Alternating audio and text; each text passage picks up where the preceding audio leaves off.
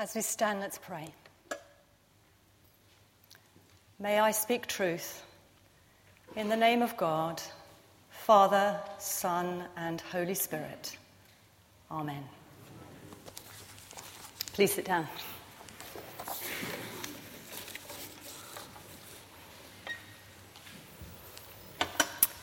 A couple of weeks ago, The Guardian ran an article by a columnist who had cancer. This woman describes how, going through a serious illness and its treatment, she learned that the support of her friends was invaluable. However, the article is actually entitled 10 Things You Should Never Say to a Sick Person. And as an example, the cover showed a sympathy card which read, "I feel so sorry for you. And by the way, you look awful." Job is a man in extreme suffering. More than that, he is a believer in extreme suffering. Remember that in just one day, he has lost everything. His livelihood, servants slaughtered, and all his children killed.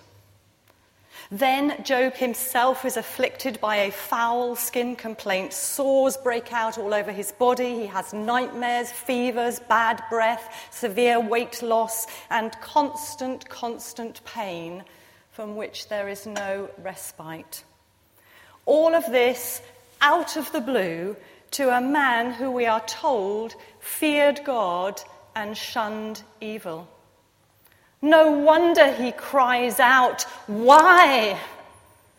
No wonder he groans in turmoil.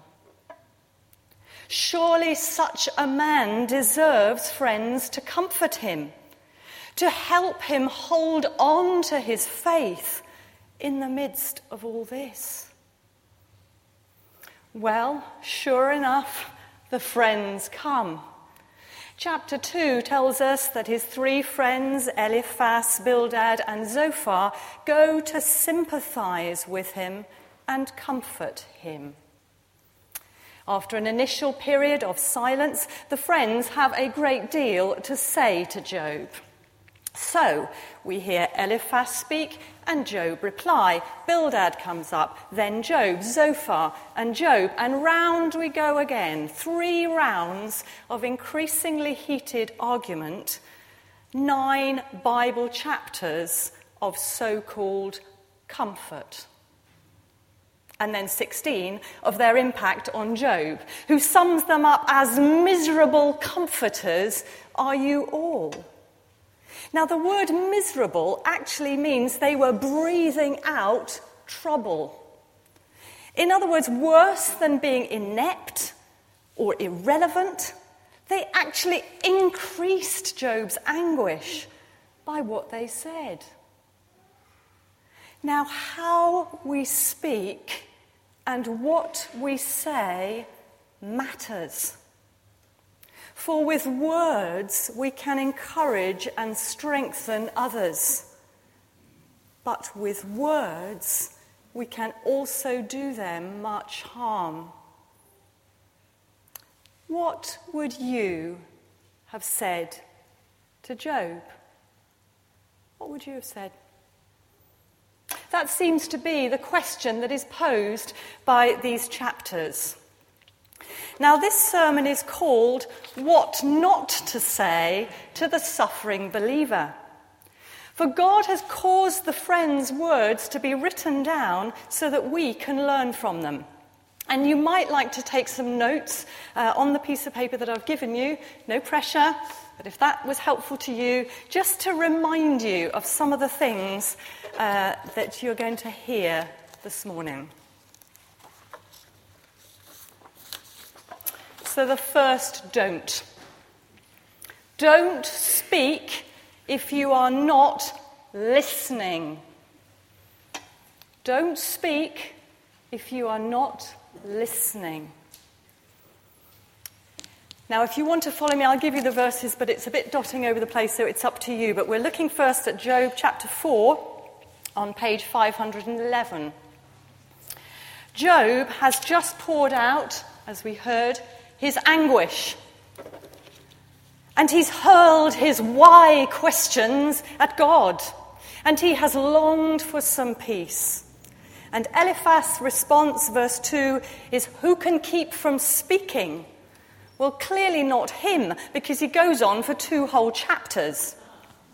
He starts off in verses 3 to 6 basically saying, I don't see why you are so miserable, Job.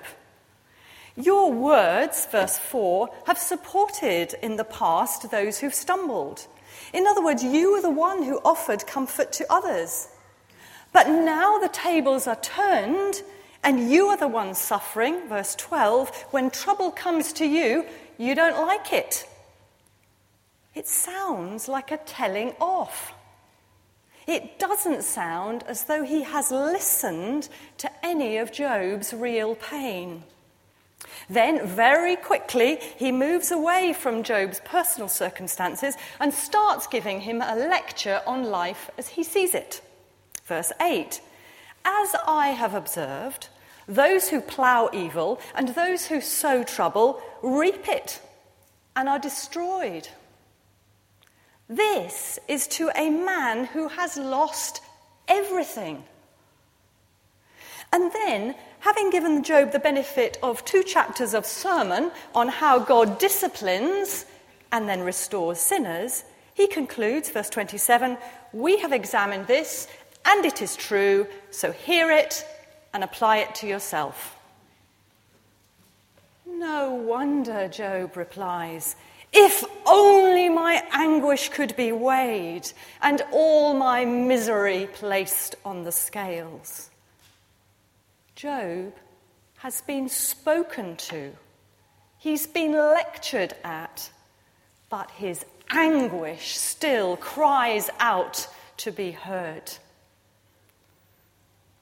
Now, sadly, many of us have had the experience of feeling that a friend has not listened to our particular pain. They've been too quick to tell us what they think, to give us their own experience. Or, and this is one of my pet hates, to say, I know how you feel. It makes me want to scream. How can you possibly know how I feel? You cannot be on the inside of me where I am. To love someone is to listen to them and to go on listening to them. To listen far more than to speak. Second, don't. Don't be quick to judge others. Don't be quick to judge others. When the friends find Job in such a dreadful state and they hear him crying out to God, "Why have you made me your target?" they quickly assume that Job is guilty of sinning against the Almighty. So when Bildad asks in chapter 8, verse 3, does God pervert justice? Does the Almighty pervert what is right? Clearly Job and we, the readers, are supposed to answer no. God cannot be unjust. But therefore, the conclusion that all 3 friends draw is this: if a person suffers, he must have sinned. For they know that a just God always punishes wickedness and always blesses righteousness. Because to do anything else, well, that would be unjust. And they find evidence for this in what has happened to Job's children. In chapter 8, verse 4, when your children sinned against him, God, he gave them over to the penalty of their sin. In other words, that's why they died. Now, how insensitive is that to a man who's lost all 10 of his children? As far as they see it, the reason that Job himself is now suffering is because he too must have sinned against God. So the only answer for Job is to repent and plead for God's mercy. Verse 5. Now this is where their theology is inadequate. Yes, the Bible does teach that sin has consequences, and those involve suffering. Yes, the Bible teaches that hardship can be a place where God disciplines. But that does not mean that all suffering is due to sin. And it's certainly not the case for Job. In chapters 1 and 2, you remember twice God himself proclaims that Job is blameless, upright, fears God, and shuns evil. And Jesus says much the same thing about the man born blind. Who sinned, this man or his parents? Asked the Pharisees, so sure in their judgment. And Jesus emphatically says, neither. The friends are wrong to judge Job. And persistently saying things like, your sin prompts your mouth, or is not your wickedness great?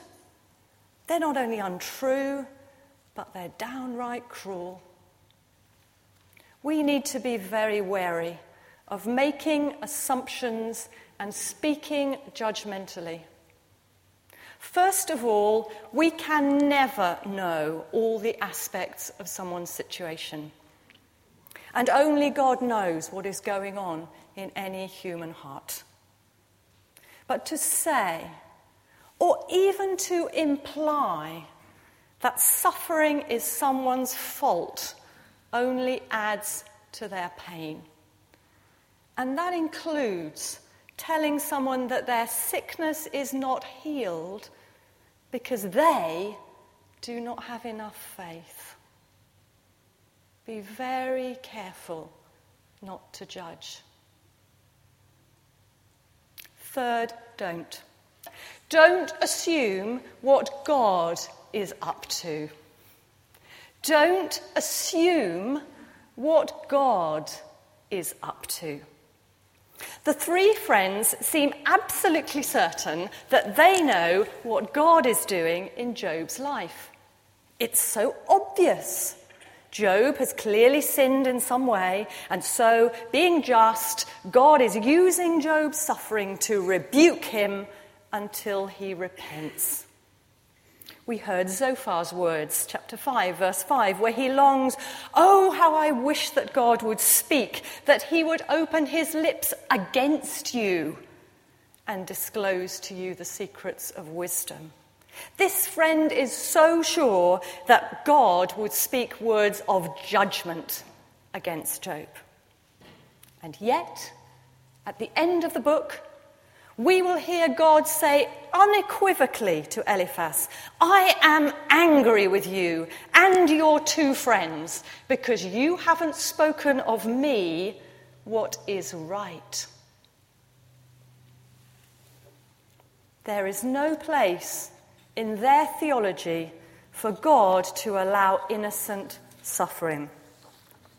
And yet, God's word says much about the place of suffering within his loving purposes. And the supreme evidence of innocent suffering is, of course, the cross. There is no place in their theology either for the workings of Satan, the accuser, which were laid bare back in chapter 1, and therefore no sense of a spiritual battle playing out in the lives of human beings. With such limited theology, their words were bound to come out wrong. But we too must be careful not to make assumptions about God's plans for someone else, and to place those assumptions on them. A Christian friend of mine had a happy marriage with 2 young children when her husband was diagnosed with a brain tumour in his 20s. For the next 9 years, they struggled together through chemotherapy, radiotherapy, brain surgery, and the words and prayers of other believers that he would be healed. And he wasn't. And he died. Now, I am not saying those others were wrong to pray for healing. It's always okay to pray for healing. Nor to long with Liz that this would be God's outcome. But I do know that their conviction that this was in fact what God was doing made her bereavement even harder. And her faith has never been the same since. That Job managed to maintain his faith in God in the face of all his friends said to him, I find quite remarkable. But let's be wary of doing God's thinking for him, of having words from God for suffering believers and maybe placing extra burdens on them. And this is linked to my final don't. Don't be too ready with the answers. Don't be too ready with answers. The 3 friends you see, they'd got everything sorted. They'd not only diagnosed why Job had got in such a mess, but they have all the spiritual solutions to his problem. Repent and be restored.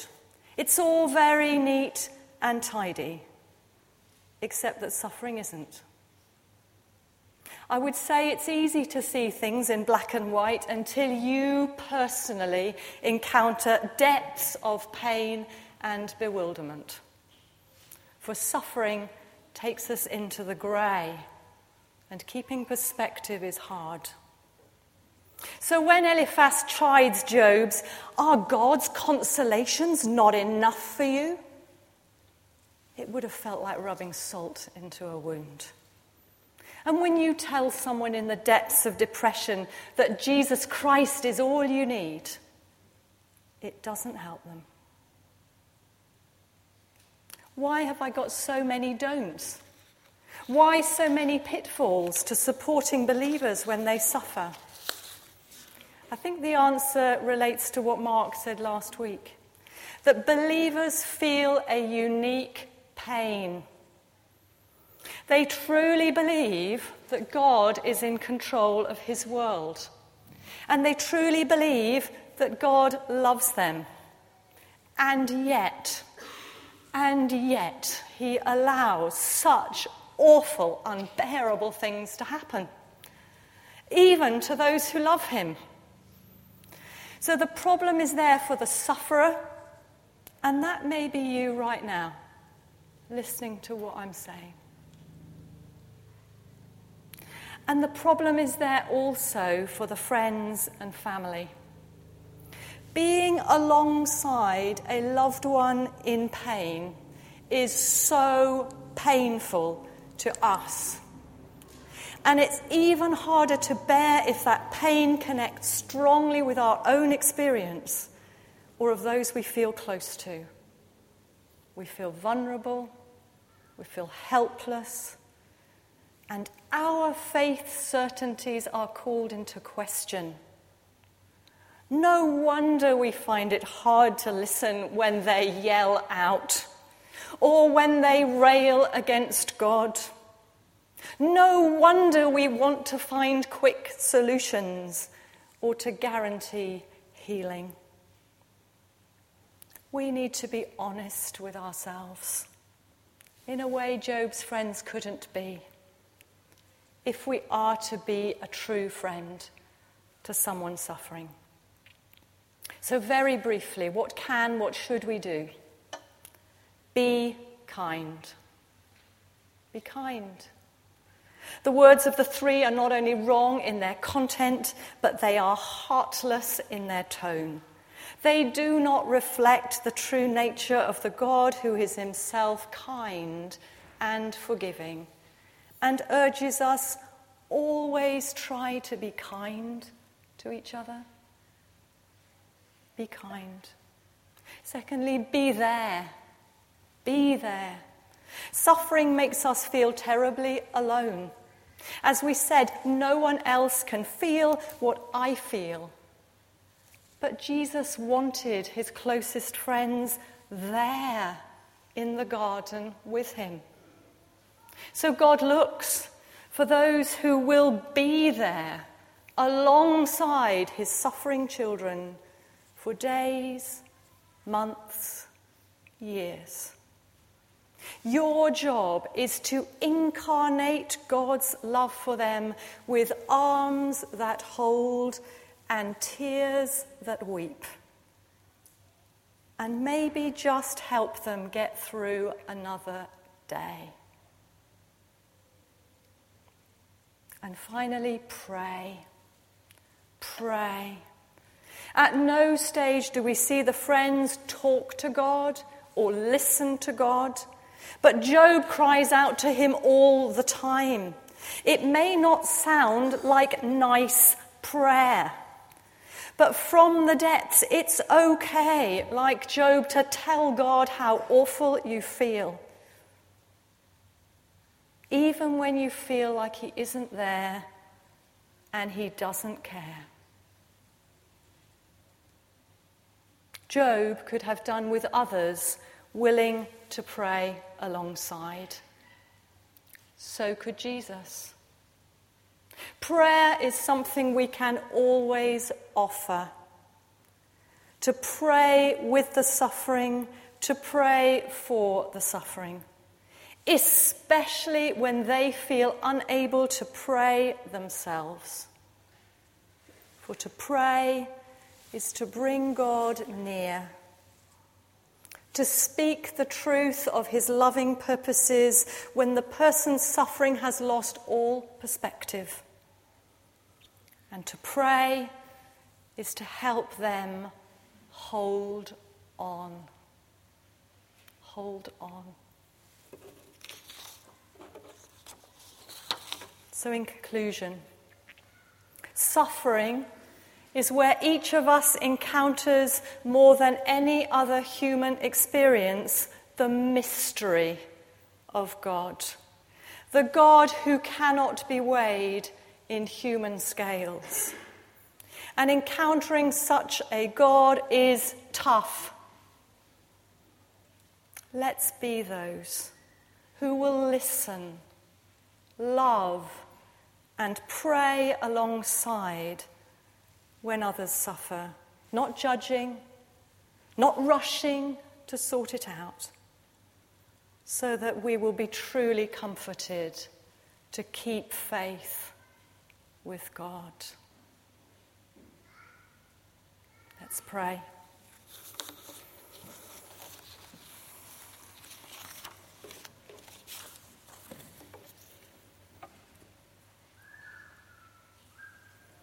Some of us here this morning are in the place of Job, in that deep suffering. And God says to you, you are loved, and you are not alone. And I pray that God gives you all you need to get through this day. And some of us are feeling bad because we sense we've messed up trying to help others. And God says to you, there is no condemnation for those who are in Christ Jesus. Bring me your mess and receive my forgiveness. And I pray God will give you all you need to show his love. And some of us are in the painful place alongside Job, alongside someone suffering. And God says to you, I know how you feel. Share your struggle with me. And I pray that God will give you courage to go on being there. And in prayer, I bring all of us into the arms of the loving Father, the wounded Son, and the comforting Spirit. Amen.